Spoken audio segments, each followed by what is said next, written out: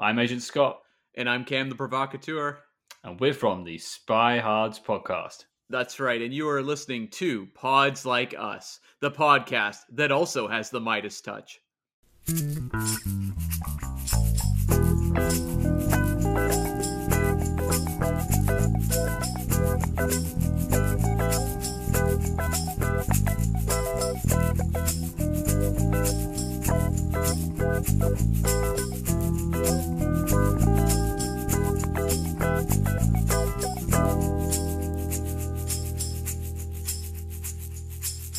Hello and welcome to Pods Like Us. I'm Martin Quibbell, known to my friends as Marv, and this time I am speaking with Ian from Cold War Conversations.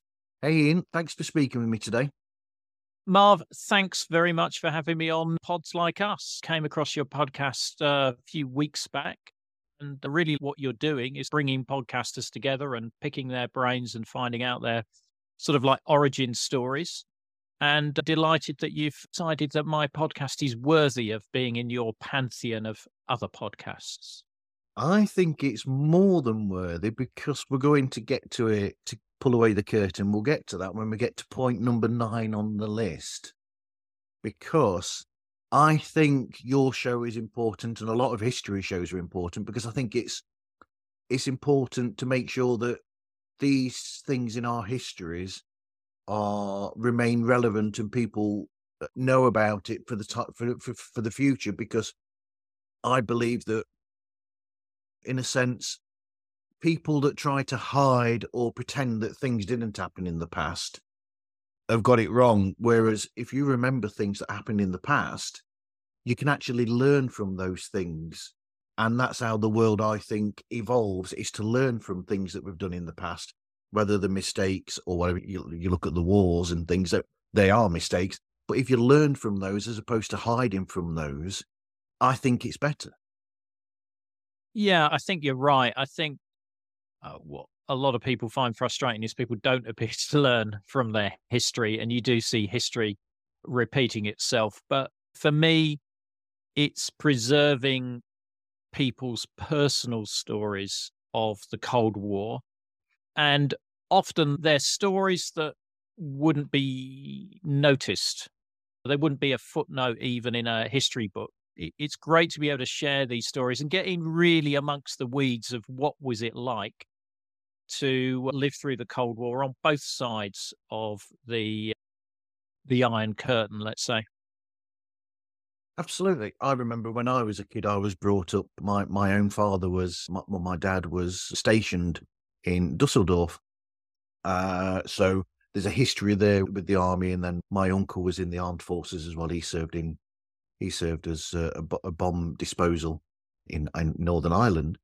But so we've got that sort of like history there. What started you with the interest in this subject itself? The Cold War was really my formative years. I was born around about the time of the Cuban Missile Crisis, although obviously wouldn't have known much about it. The Berlin Wall came down in my late 20s. And at that point, I thought, I'm actually living through real history. This is something that is going to be remembered for a long time and is going to be a big thing in the history books, but didn't really think that much more about it. I was very aware of the impending doom from nuclear weapons and a nuclear war during the Cold War. It seemed like the Soviet Union was going to last forever, and that confrontation between the West and the Eastern Bloc was always going to be there. And you could argue in some ways there was a bit of comfort about that, because it seemed like a much more straightforward world. They were the baddies and we were the goodies, certainly from a Western perspective. Whereas nowadays, with asymmetric warfare and growth in terrorism, it's a much more complicated world, I think, now. Absolutely. But the good guys and the bad guys, the black and white of it all, is the same from both angles, I would have thought. I would have thought that from their point of view, because of the way that the news was reported on their end, essentially it's almost like propaganda. So I'm just assuming that it would have been like that from their side as well. It would have been. When I interview people from the Eastern Bloc, often they're listening to Western radio, things like Voice of America and the BBC World Service, because they know that the news that they get domestically is sanitized for the regime they're living under's way of controlling the population, particularly in East Germany. A lot of that population watched West German TV. I keep coming across big fans of Dallas and Dynasty in East Germany, and I guess that was easier because they had another country who spoke the same language and therefore was broadcasting in the same language. Whereas if you lived in Czechoslovakia or Bulgaria, you weren't necessarily going to get that sort of level of broadcast. But yeah, propaganda plays a very big part on both sides as far as trying to show each side in the best way to the other side. A lesson that we still haven't learned from, because that with America and the things that their previous president would say on news items. So what was your inspiration behind starting the show then? I've always enjoyed being creative, and I came across podcast about 6 or 7 years ago. Yep. And one podcast I listened to regularly at that point was a podcast called Spybury, Yes. which was about spy novels and spy books. And speaking to the host there, Shane, he had an interest in East Germany, and he suggested that I did an East German podcast. And I thought, I want to do something a bit broader than that gives more room for subjects and opportunities. And at that time, I'd recently done an interview with my father, who was a World War II veteran. Yep. And it was mainly really around wanting to capture his story. It wasn't intended for broadcast or anything like that. And I was thinking the Cold War was a very important part of my life, and I hadn't found anywhere where those stories were being recorded and being captured. And I knew that particularly with World War II, a lot of people's personal experience were never captured in the form of audio. They may have been captured in the form of writing. And indeed, the Imperial War Museum does have a decent archive of audio interviews. But I thought, I can't really see anybody out there looking at the Cold War. So that's where it started, really, to try and record an oral history of the Cold War in all its aspects. So it's not just soldiers and spies, it's the civilian experience as well. And what I really enjoy doing is finding a story that I know that has never been heard before. And with a number of the guests that I've interviewed, they've said, you know what, I've never actually told my family about this story because I just think that they wouldn't be interested in it. And that's a common actual phrase that I get is, why would somebody be interested in what my life was like during that period? And I said, there's 100,000 listens a month to this podcast. There's a huge audience out there who want to understand more about the Cold War. That's incredible. But like we were saying before we officially started the show, my background would be that my own dad was stationed in Dusseldorf, so we were in Germany. But I don't remember us ever going into to the other side. So this is strange, because then the way that I was brought up, and I think you're different. The way that I was brought up, I was looking at it from the outside, and there was almost like this. It was almost like it gave this really strange aura about it when you're looking at it from the outside, of like these people just living in this really down situation, and it just had that. Whereas I'm guessing that it wasn't to that sort of degree over there, especially considering that I've seen footage of people, musicians who've gone and recorded over there, for instance, who've said that it wasn't like that and they find it a completely different experience. So, it is. It's much more nuanced than that. That's the classic view. You got to remember, people fell in love, got married, had kids, same thing, worked for their entire life, retired, got a pension. All of that sort of thing happened in the Eastern Bloc as well. And whilst it appears as though everybody was under the eye of the secret police and stuff like that. And it was really oppressive. For some people, it wasn't. Obviously, for dissidents and others, they had a really bad time there. But for a lot of people, it was a relatively comfortable life. The work wasn't brilliant. They didn't really have a lot of variety in the shops, but what you didn't know, you didn't miss. It's a mixed bag of what I get there, but it's not all doom and gloom. And I did an interview with a author who'd written a recent history of East Germany, and she was brought up as a kid. She was quite young when the Berlin Wall fell.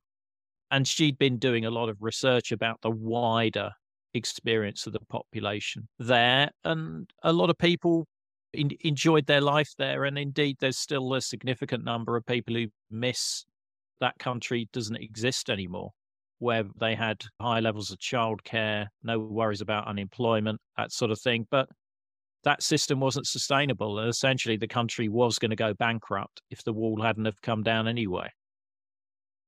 Yep. That's one of the great things about your show is that you are highlighting this fact that things weren't that way completely, and that there are there's almost like some really nice, sweet anecdotal stories from some of the people that you have on as well that make you. It's strange because it's like a realization that all these years or all that time ago, things weren't the way that you were thinking that they were, or that you perceived them to be.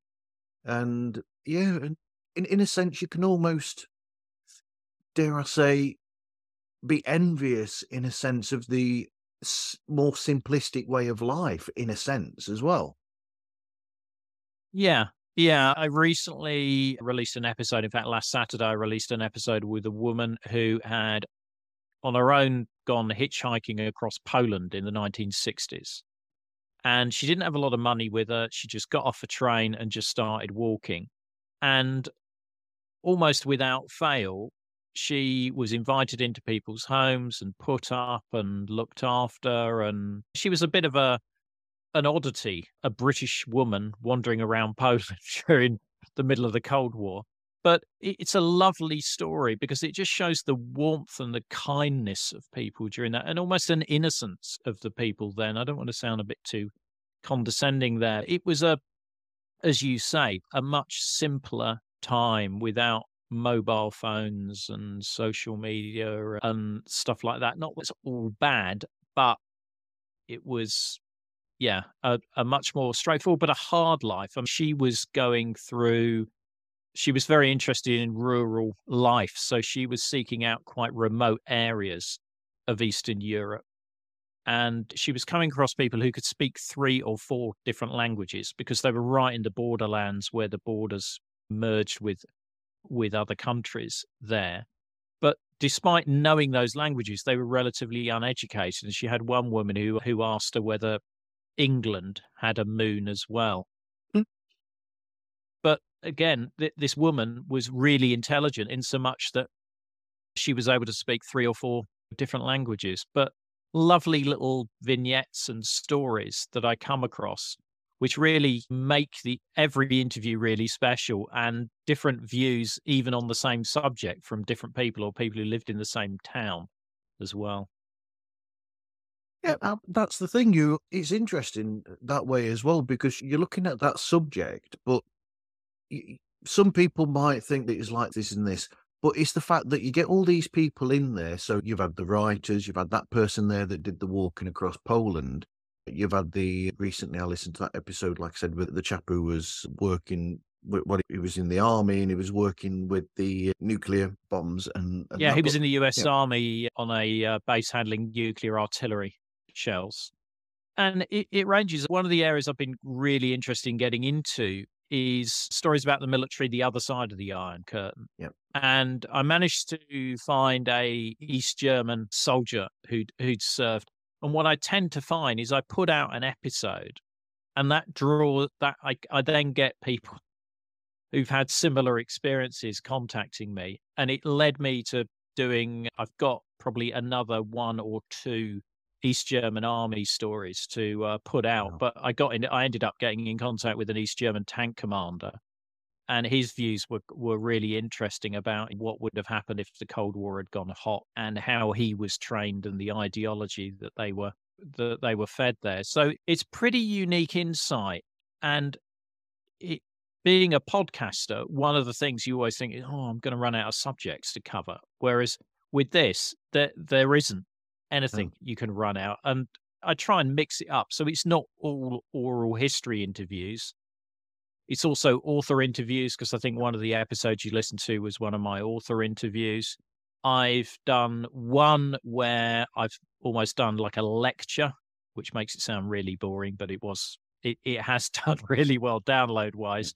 And that's one thing that I'm looking to branch into, because sometimes I have a subject where I can't find somebody to give me an eyewitness account for. And it's a subject that I'd like to cover. So that will be one angle there. I've also did an interview with a tour guide in Berlin, present day tour guide, talking about what's the Cold War history you can find in Berlin. And I'm looking to extend that into other locations as well, because that episode was shared a lot.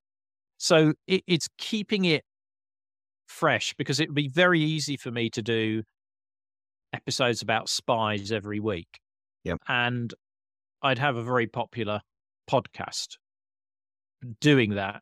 But what I'm finding with my listenership and the feedback I get is they enjoy the variety. They never know what's going to be appearing each week, and that keeps them interested. And they appear to enjoy my interview style as well, for reasons I don't know about. But anyway. Yeah, and that's what I was going towards, was the fact that for a subject like this, where people might think that it's just going to be like this, there's so much variety there in the different types of people that you have and the subjects that you cover, that it's incredible. I was just thinking just now, have you ever had like a family or a group of people who are like friends on the show and then discuss their collective? Yeah, I've had a couple of episodes where there's been more than one guest on the show. One of my favorites was with a father and daughter.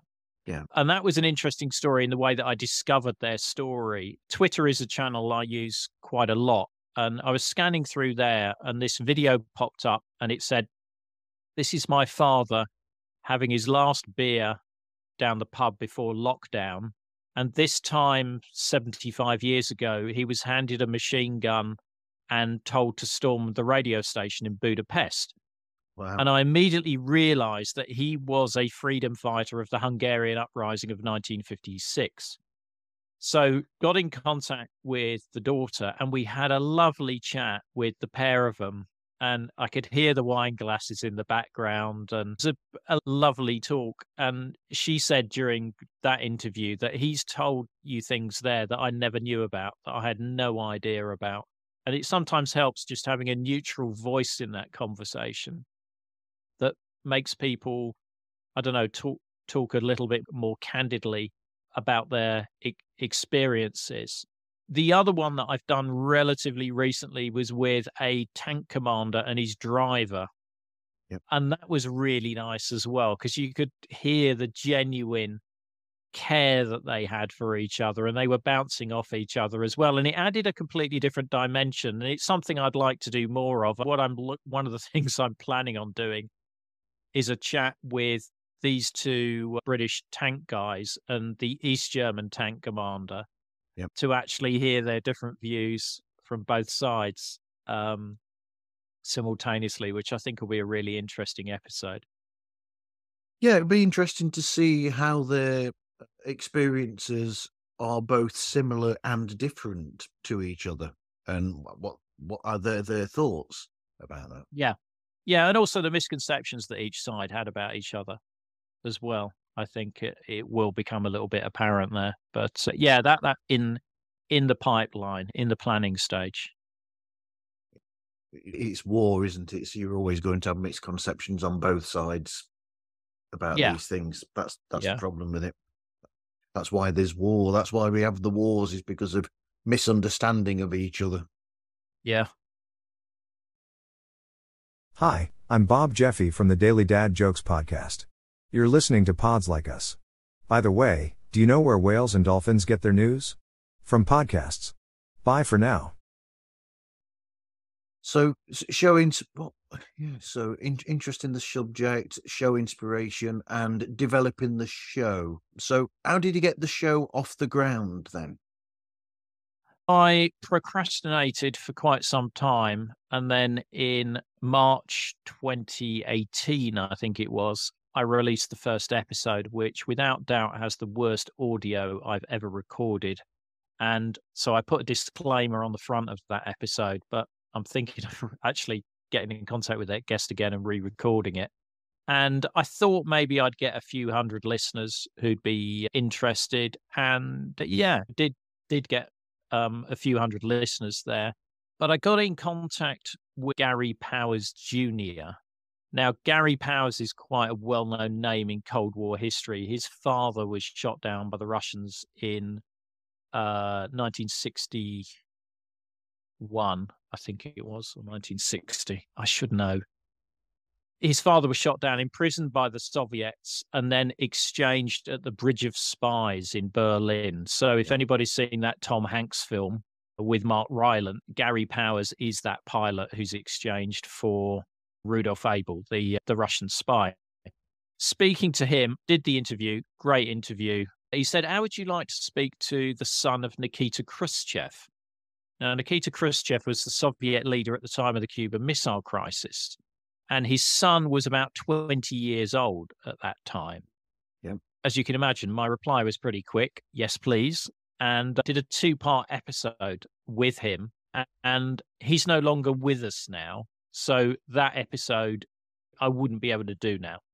But fascinating insight, because his father was sharing some details as to what he was having anguish over and what the decision making was that was going on. I'm always disappointed it's one of the episodes that doesn't get that many listens.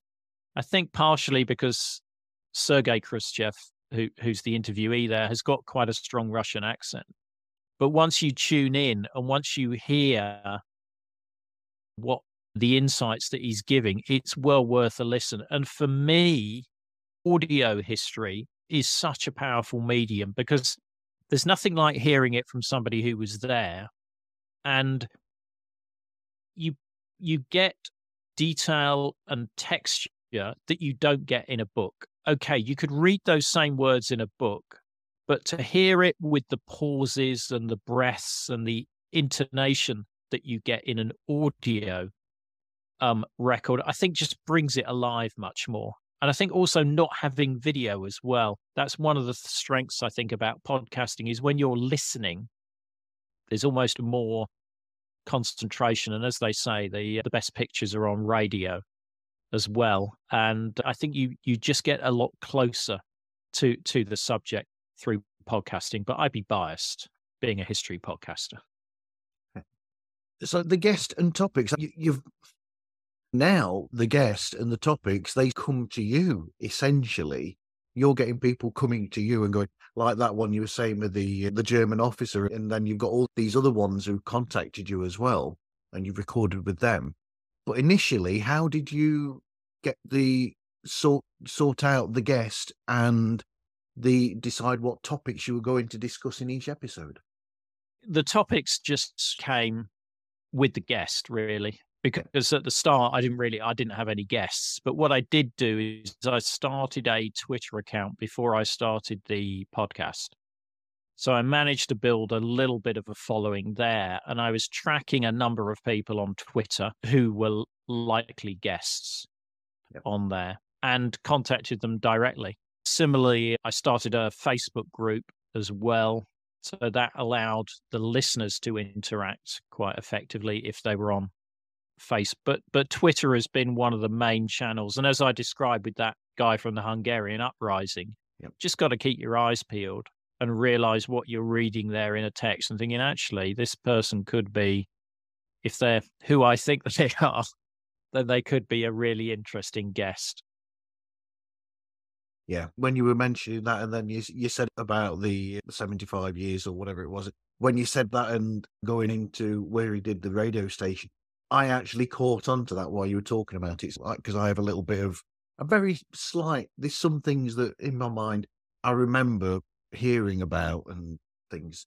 But and then, so what sort of research do you do then once you've got the guest? What sort of research do you do leading up to? And do you have notes ready? And it's like almost like a plan going into the show. I do have a plan, but I'm more than happy for that plan to disintegrate as the interview goes on. Not often, but sometimes you'll be interviewing somebody who's quite well rehearsed, has been interviewed multiple times before, and you're always trying to get something else out of the interview. And the phrase that I'm always looking for from a guest is something along the lines of, "I'd not thought about that. Yeah, let me tell you about that. I've never told anybody about this before," or something like that. I know there's going to be some gold in there somewhere. That being said, even the FBI guy that I interviewed the other night, at the end of the interview, said, "God, you asked me quite a few questions there that nobody else has asked me in an interview." So I was pretty chuffed I'd managed to do that with somebody who's an FBI interrogator, essentially. Yeah. But it's really, the key is the positive listening, is listening to what your guest is saying, not get hung up on the list of questions that you've got, but listen to what they're saying. And if there's something there that sounds interesting, pursue it. You can always edit it out later if it doesn't lead anywhere, but you never know. It might lead to an incredible story that no one's ever heard before. Absolutely. And you get a lot of those as well in your show because of the way that you it's almost like you notice it's like a tree that's growing essentially in the show. And then you notice these little twigs coming off the main branches and oh, that's interesting. And then you go down there to try and see what you get from trying to where that grows and where it goes to. Yeah, it's useful to know the history and the background. So that's the research some of this research I've already done because I've been reading about this subject and studying this subject for decades. So that really helps because somebody might say something that a listener might not realize is actually quite interesting. And then I'll try and prize out a bit more information on that subject. And as you can see from the background behind me, I've got a little bit of a library of books to assist me with that. But with the other thing that I do with the guest as well is ask them to just give me some bullet points about their life, just a few bullet points, because often them doing that exercise will bring out more information. And what, as you will know, what will bring alive an interview is anecdotes. Yeah. So I said, look, if you've got anecdotes, little stories, funny, sad, in between, just a little bullet point about that, just to make sure that I prompt for that in the questioning and that appears. And I am really showing you a little bit behind the curtain there as to it's not as unrehearsed as perhaps it sounds like in the podcast, and there is some preparation and some to and froing beforehand. But at the end of the day, I want it to be a genuine account of that person's experiences, but I also want it to be interesting enough to the listener for them to stay with it right the way through to the end. Yeah, on my show, I'm trying to. It's the thing of it. You're trying to get that information that you're initially going into, in a sense, or I am, but I'm trying to also make it conversational at the same time, so that you can get those little bits of gold there in the show. Yeah, and it's building that rapport with the guest as well. If you have that pre-call with them, that can help because they then know you and they understand where you're coming from there. But sometimes I'll do an interview on the basis of an exchange of a few emails, but it's just, you need to build that rapport as quickly as you can when you get into the interview. And I think you can hear that. I can certainly hear that in some of my episodes where it starts off with the guest being a little bit, not monosyllabic, but not giving perhaps lengthy answers. And after a while, they really warm up and start to relax. And then you can get those nuggets of gold as we've described them. Yeah. I mean, what helps with that is the fact that we do long form as well. So if you're doing, say, an interview that's 10, 15 minutes, you're going to just get that monoform, as you said, the question, answer, and that's what you'll get. But if you do it on long form, say around an hour or even longer, then you're right. When it goes so far with some people who are a bit nervous to start with, they start to relax more, and you get that because of it being a long form. Like I said, if it was shorter, then you wouldn't be able to ease into it so much. Yeah, no, absolutely. So you've done your research, got the guest, got the topic. So how do you record it? Is it much like we're doing now on a Zoom or a Zencaster or something? Yeah, most of my interviews are done remotely because of the guest is not near to me in Manchester. And I've used Riverside, I've used Zencaster, and I've used Clean Feed. I started out using Zoom, but wasn't particularly happy with the audio quality. And I find with Zencaster and Riverside, because it records locally, the audio is not compressed. So you tend to get a much better quality of audio there. But I sometimes have challenges with people's technology that they've got at their end, because ideally we want people wearing headphones, a separate mic, and they've got an up-to-date version of Chrome and all of that sort of stuff. But for some of them, I will interview them over the phone. So I'll record directly off a mobile phone. But I've been surprised at some of the quality I've had with that. In fact, the interview of the woman who was hitchhiking across Poland, that was recorded over the phone. And to my uneducated ear, it sounds almost as good as a Riverside recording. But sometimes you get poor lines. But I think sometimes that can add to the atmosphere of it, actually. I think so as well. I have a romanticism about that. I love audio. I love radio. I grew up listening to the radio a lot. And even now, there's some things that have become available on podcasting streaming platforms that are old radio shows or old little bits and things. And I'll gravitate towards those because there's something magical about those old shows. Even if you come across an old little clip of the Goons or something or anything from back in the day, and I'll always gravitate. I love old radio. Just brilliant. I remember listening on shortwave during the Cold War, and you could pick up foreign stations. So a bit like we were talking about propaganda earlier, I could tune into Radio Moscow, and I was always intrigued because they all had American accents. It was welcome to Radio Moscow World Service. It was this weird. They'd obviously been taught English by an American. And then you could pick up Voice of America and BBC World Service. And if you were lucky, you'd be tuning through the wave bands and you just suddenly come across weird voices reciting numbers. Yep. And those were number stations where they were broadcasting messages to spies that were in place either in the West or in the East. And these were secret messages. And I did an episode on number stations, which is one of the really popular episodes because it's just such a fascinating subject. I'm going to have to find that episode because I'm fascinated with number stations. I'll send you the link to that one. That's a good one. Thank you. Thank you very much. I'm looking forward to that. So then you've done the recording. You'll then edit it? Out of interest, before we go past this, we're using Zoom because I've got a contract with Zoom at the moment, but I wish I could finish it and I'd go to I could use something else if I could, if it wasn't for already having been paid for. Yeah.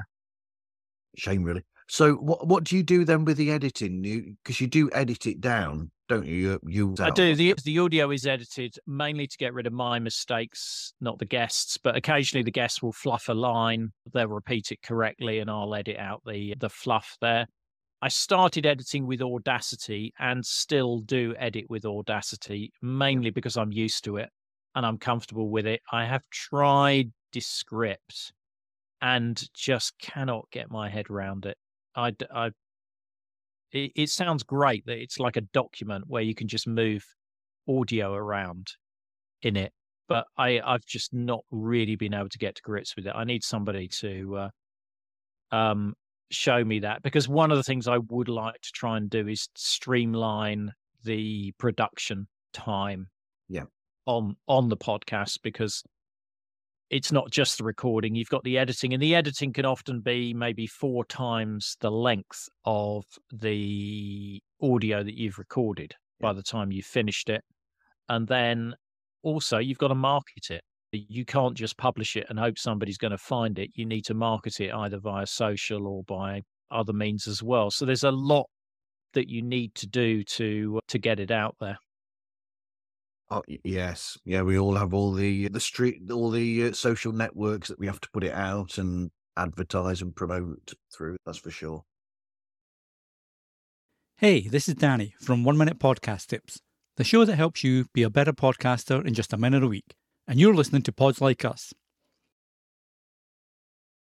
The logo and the music. Each episode's got a different. I'm starting to do this with mine now that I can change it with Podbean that I'm on.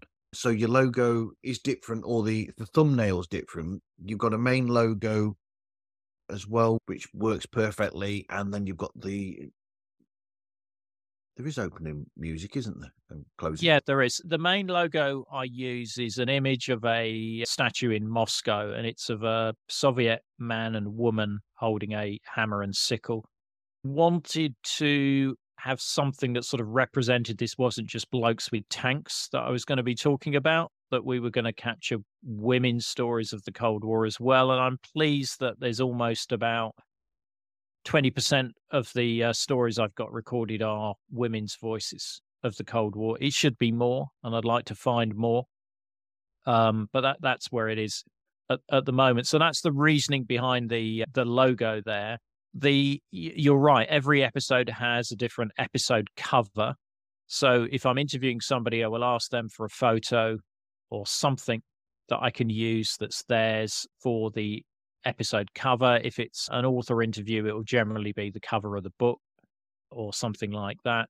But particularly now, Apple Podcasts shows episode artwork. Yep. Spotify I have for quite a while. I think it's something worth doing if somebody's flicking through a list. That episode cover may draw them in. Whereas if you've just using the generic podcast artwork on every episode, I think it can just look a bit samey if you're flicking through the episodes, because you're having to then just distinguish on the title. Yeah, the way that I've worked it with mine, or I am doing, is so I've got the P's in the pod on the microphone stand, with the headphones. That's my normal logo for my show. But then I've been playing I've done it for years, but now I can make it into the actual show artwork, so that now each episode, I'm trying to make it that you've got that, and then you've got a small, in the corner, you've got the thumbnail of that show as well, of the show that I'm talking to as well. I don't really know otherwise how to do that. It's something that, if anyone's got any suggestions, give me a shout. And what do you use to produce that artwork? I usually just use paint or something on. What I recommend is something called Canva. Yep. It's a free online service, and it's great for just messing around with images and overlaying things and putting backgrounds in. There is a paid version, but the free version is half decent, and that's how I produce all of my podcast artwork is using that. Yeah, a lot of people have said about Canva before when they've talked about their artwork. Got logo, music. We've mentioned a few episodes so far. Like I said, what are the 3 that I've mentioned that I've spoken to you, I've listened to? The one, like you said, with the soldier with the nuclear, and then I spoke the author that wrote Coercion.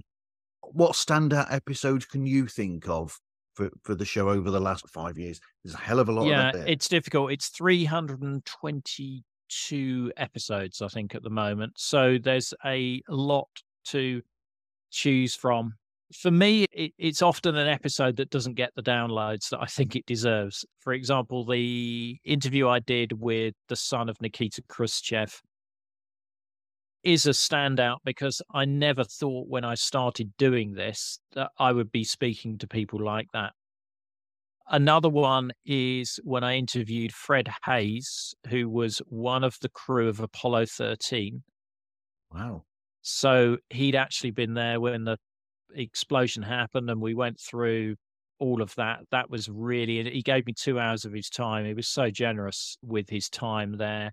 I interviewed a guy who was in the KGB and was undercover in the US for 10 years until he was arrested. And that was really interesting, just trying to understand how you cope with having different identities for that length of time and hiding those identities from your wife, because he married somebody when he was in the US as a KGB spy, despite having a wife back in East Germany. So it got really complicated, and a family in East Germany. So it was all these different, who he went back to visit from time to time while he was a spy in the US. Fascinating story. And that was a two-parter because we had so much to cover there. I think there's a number of them which I find are unexpectedly powerful. I was interviewing a guy who was a US Army tank crewman. And I thought, okay, this is going to be an interview talking about what it was like, what the training was like, that sort of stuff. And he mentioned that his family had come over to visit him when he was there.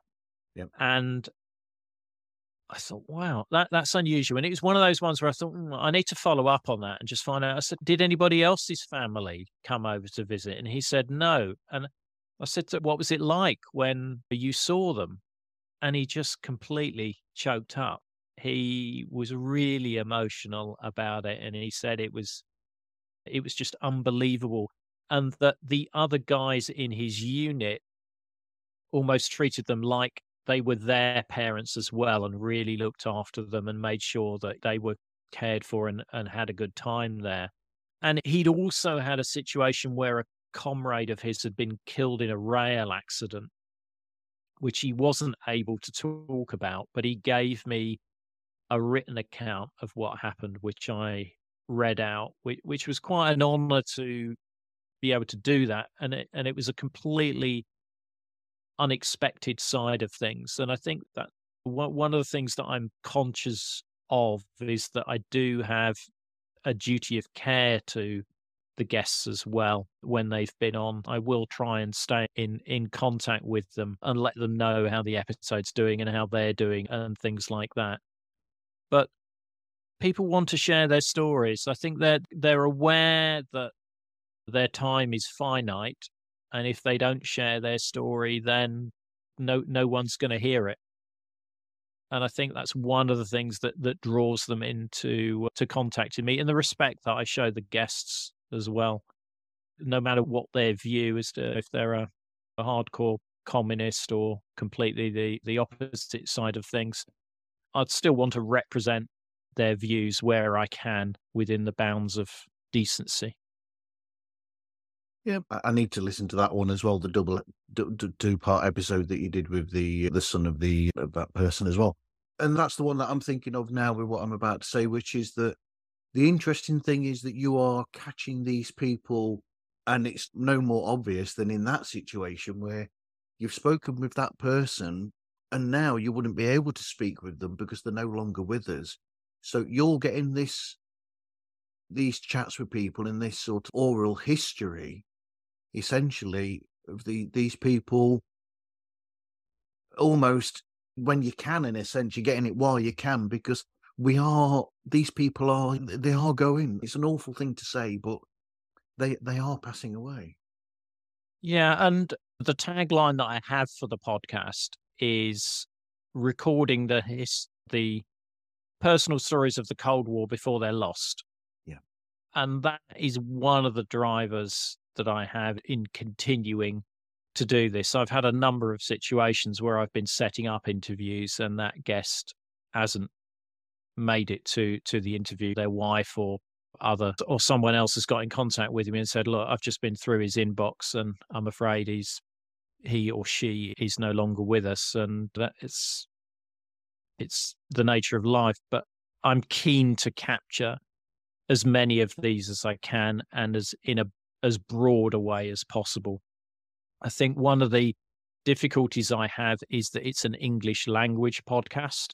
Yeah. So I need people who have a reasonable knowledge of English and are able to express themselves in English. I think as the tech evolves, maybe I won't need that, and there's going to be some smarter way of doing it. But I think with translations, you lose some of that emotion and some of that immediacy that you might otherwise get if they're speaking in English.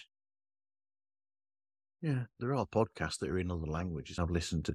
There's a podcast that I've checked out that's in French, and then I've listened to somebody who speaks in them.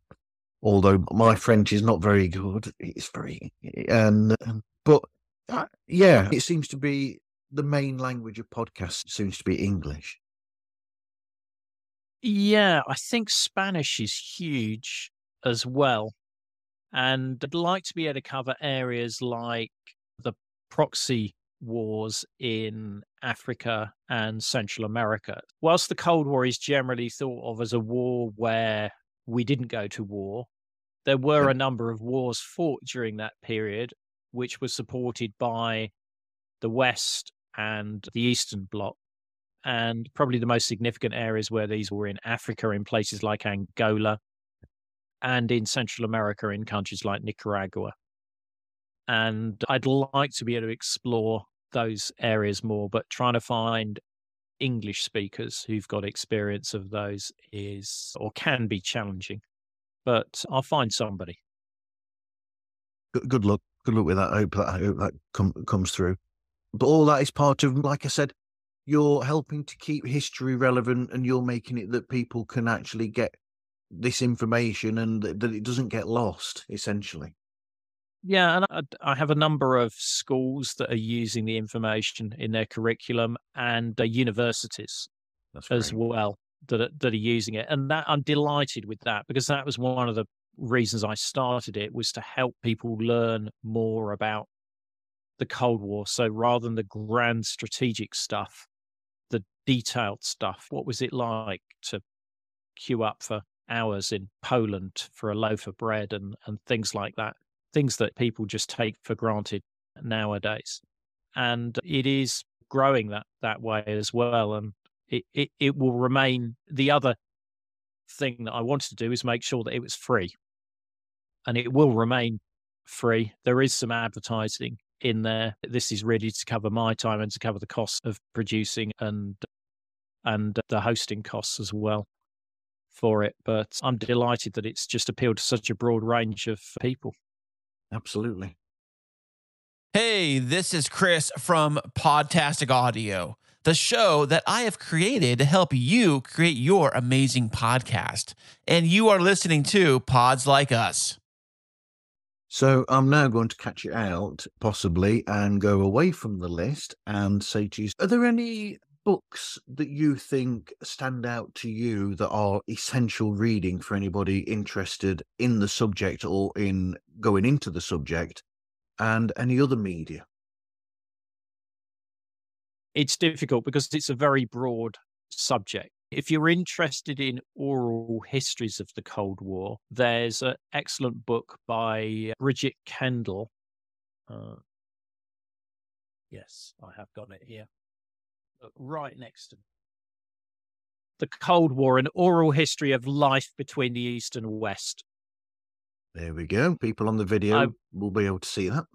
I would recommend that if you want something that's like a broader look, that's quite easy to digest. History of the Cold War, then I would recommend this book, Cold War by Jeremy Isaacs and Taylor Downing. It's based on a Channel 4 series, which I think is on YouTube. Okay. So do look that out. But it's a really good sort of like overview of the Cold War history in a digestible format. It's not an academic book. Yeah. And loads of pictures, which I like as well. It's like an introduction to it, and then you go from there into the broader. Yeah. Anyway, so if someone was starting a podcast of their own, what would you suggest? I'd suggest you need to think about, is this a subject that I am going to remain interested in? And you need to think about how long it's going to be, because if you want to keep doing it, then you need to have something that, number one, you're not going to get bored of, and number two, it's got enough options around it to provide episodes there. I think the other thing is the cadence of when you put out episodes. I started doing the podcast weekly. Yep. And I have produced an episode weekly since March 2018.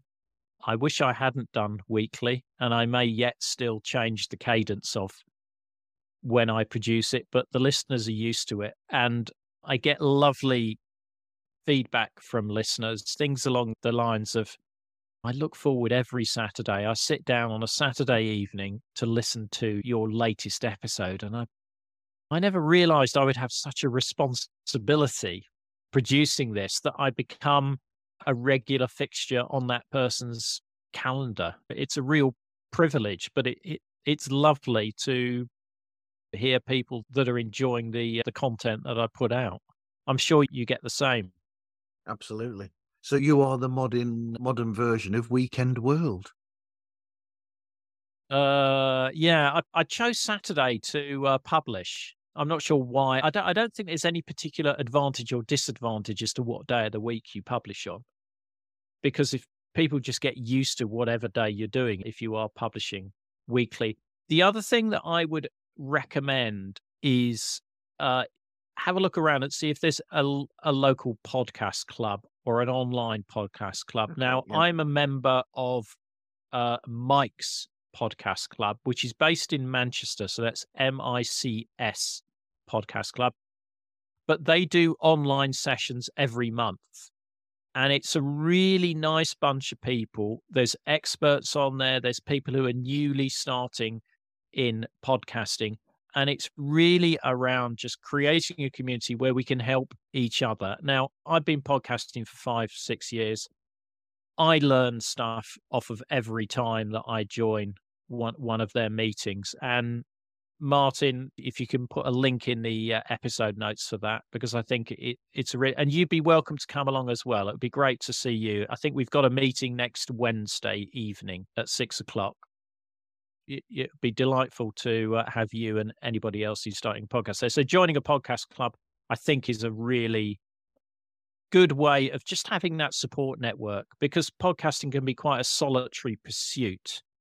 And it's great to, I don't know, the phrase might be wrong, but to nerd out over your podcast challenges with fellow podcasters. I've just written that down. Mike's Podcast Club. And MICS. Yeah. That's it. I'll have a look for that and put a link up for it in the notes as well. And Wednesday's good, although not this close to Christmas, but this is the last one before Christmas, this one. But yeah, 6:00 start, 2 hours at most, but you can drop in, drop out whenever you want. You see a lot of people cooking their dinner while we're on the call and stuff like that. Oh, on the call. I thought you meant in person. I'm thinking, no, it's Zoom. It's Zoom. It's Zoom. It's via Zoom. We do the odd in-person meetup, but it's really took off during lockdown, and I think they've got over 150 members or something that have joined now. That's brilliant. So, you've already mentioned that. Shows that you like to listen to then? You're probably not surprised that I enjoy history, and I enjoy all sorts of history. Cold War is my area of speciality, but I enjoy just general history. And one of the shows that I love is a show called History Rage. Now, History Rage is basically historians who come on to rage about some subject that people get completely wrong or believe a completely false story around it. So I think their most recent episode, they had somebody on who was raging about the Napoleon movie, who's a Napoleonic historian. I've been on there raging about the fact that people don't treat the Cold War as a real war. You can find that episode on there. But yeah, highly recommend those guys that produce that. Another podcast I enjoy is Fighting on Film, which is a podcast about war movies. A pair of great guys who I've met in person along with the History Rage guys as well. Other podcasts I enjoy, We Have Ways with Al Murray and James Holland, which is a World War II podcast with a huge community. But World War II, I've always been fascinated with because of my father's service there. And lastly, a podcast called The Unconventional Side, which interviews military veterans from around the world, not just Cold War, but more modern conflicts as well. And the two guys that run it are ex-British Army veterans as well. So they know their stuff there. And I've in fact interviewed one of them on Cold War Conversations because they were part of a stay-behind unit that was right up against the East German border. So if the Cold War had turned hot, they would have stayed behind and then radioed in targets for artillery and rockets to hit from further back in the battlefield there.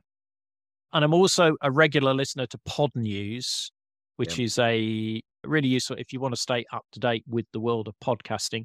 And also Pod I also listen to, which is quite fun. And that is quite often some deep dives into the detail of podcasting. So those are the ones that I listen to most. Okay. I've just added a ton of those to my listening now. Thank you very much. No problem. I'm looking forward to those. So where can people find you and get hold of you then, Ian? Okay, so the best place to find me is coldwarconversations.com. That's a useful place for you to start. There's a tag cloud on the homepage. It's by subject. So if you just want, for example, civilian stories of the Cold War, you can click on civilian, or if you want military, or you just want East Germany, Poland, etc. on there. But if you search for Cold War Conversations in whatever podcast app you use, you will find us. I'm on social media on Twitter at Cold War Pod, Instagram at Cold War Conversations, Facebook at Cold War Conversations, Blue Sky, I'm in at Cold War Pod. I'm on Mastodon as well. Can't remember what my handle is there, but just search for Cold War Conversations. So I'm almost everywhere, but .com is the best location to start. And if you've got a story that you think would be interesting to the listeners about your Cold War experiences, or you know somebody who has a story, then just go to the Contact Us section. You can leave a voicemail there, or you can email me directly. Fantastic. Thank you for speaking with me today, Ian. Marv, it's been a pleasure. It's been a pleasure. I'm always pleased to share the joys of podcasting, and particularly to share my journey with Cold War Conversation and to help others get into podcasting. Absolutely. I'm going to have to come up with a group chat idea now so that I can bring you back to have a chat with a group of podcasters about something. Have a think about that. Yeah, no, be delighted to do that. Okay. You can find Pods Like Us on all streaming platforms, and we are on Twitter, Facebook, Instagram, TikTok, and Threads at the moment. And you can contact us through podslikeus@gmail.com. We do have a Patreon if you want to go there. That's £1 a month for extra bits and pieces, but I don't like advertising that because I'm British and I don't like asking for money. But you need to be upfront with it. That's the only way it works. That's what I've found. You need to mention it in every episode, and don't be ashamed of mentioning it. Well, it's only £1. Yeah, exactly. Yeah. But anyway, thank you everyone for listening, and hope you listen again to another episode of Pods Like Us.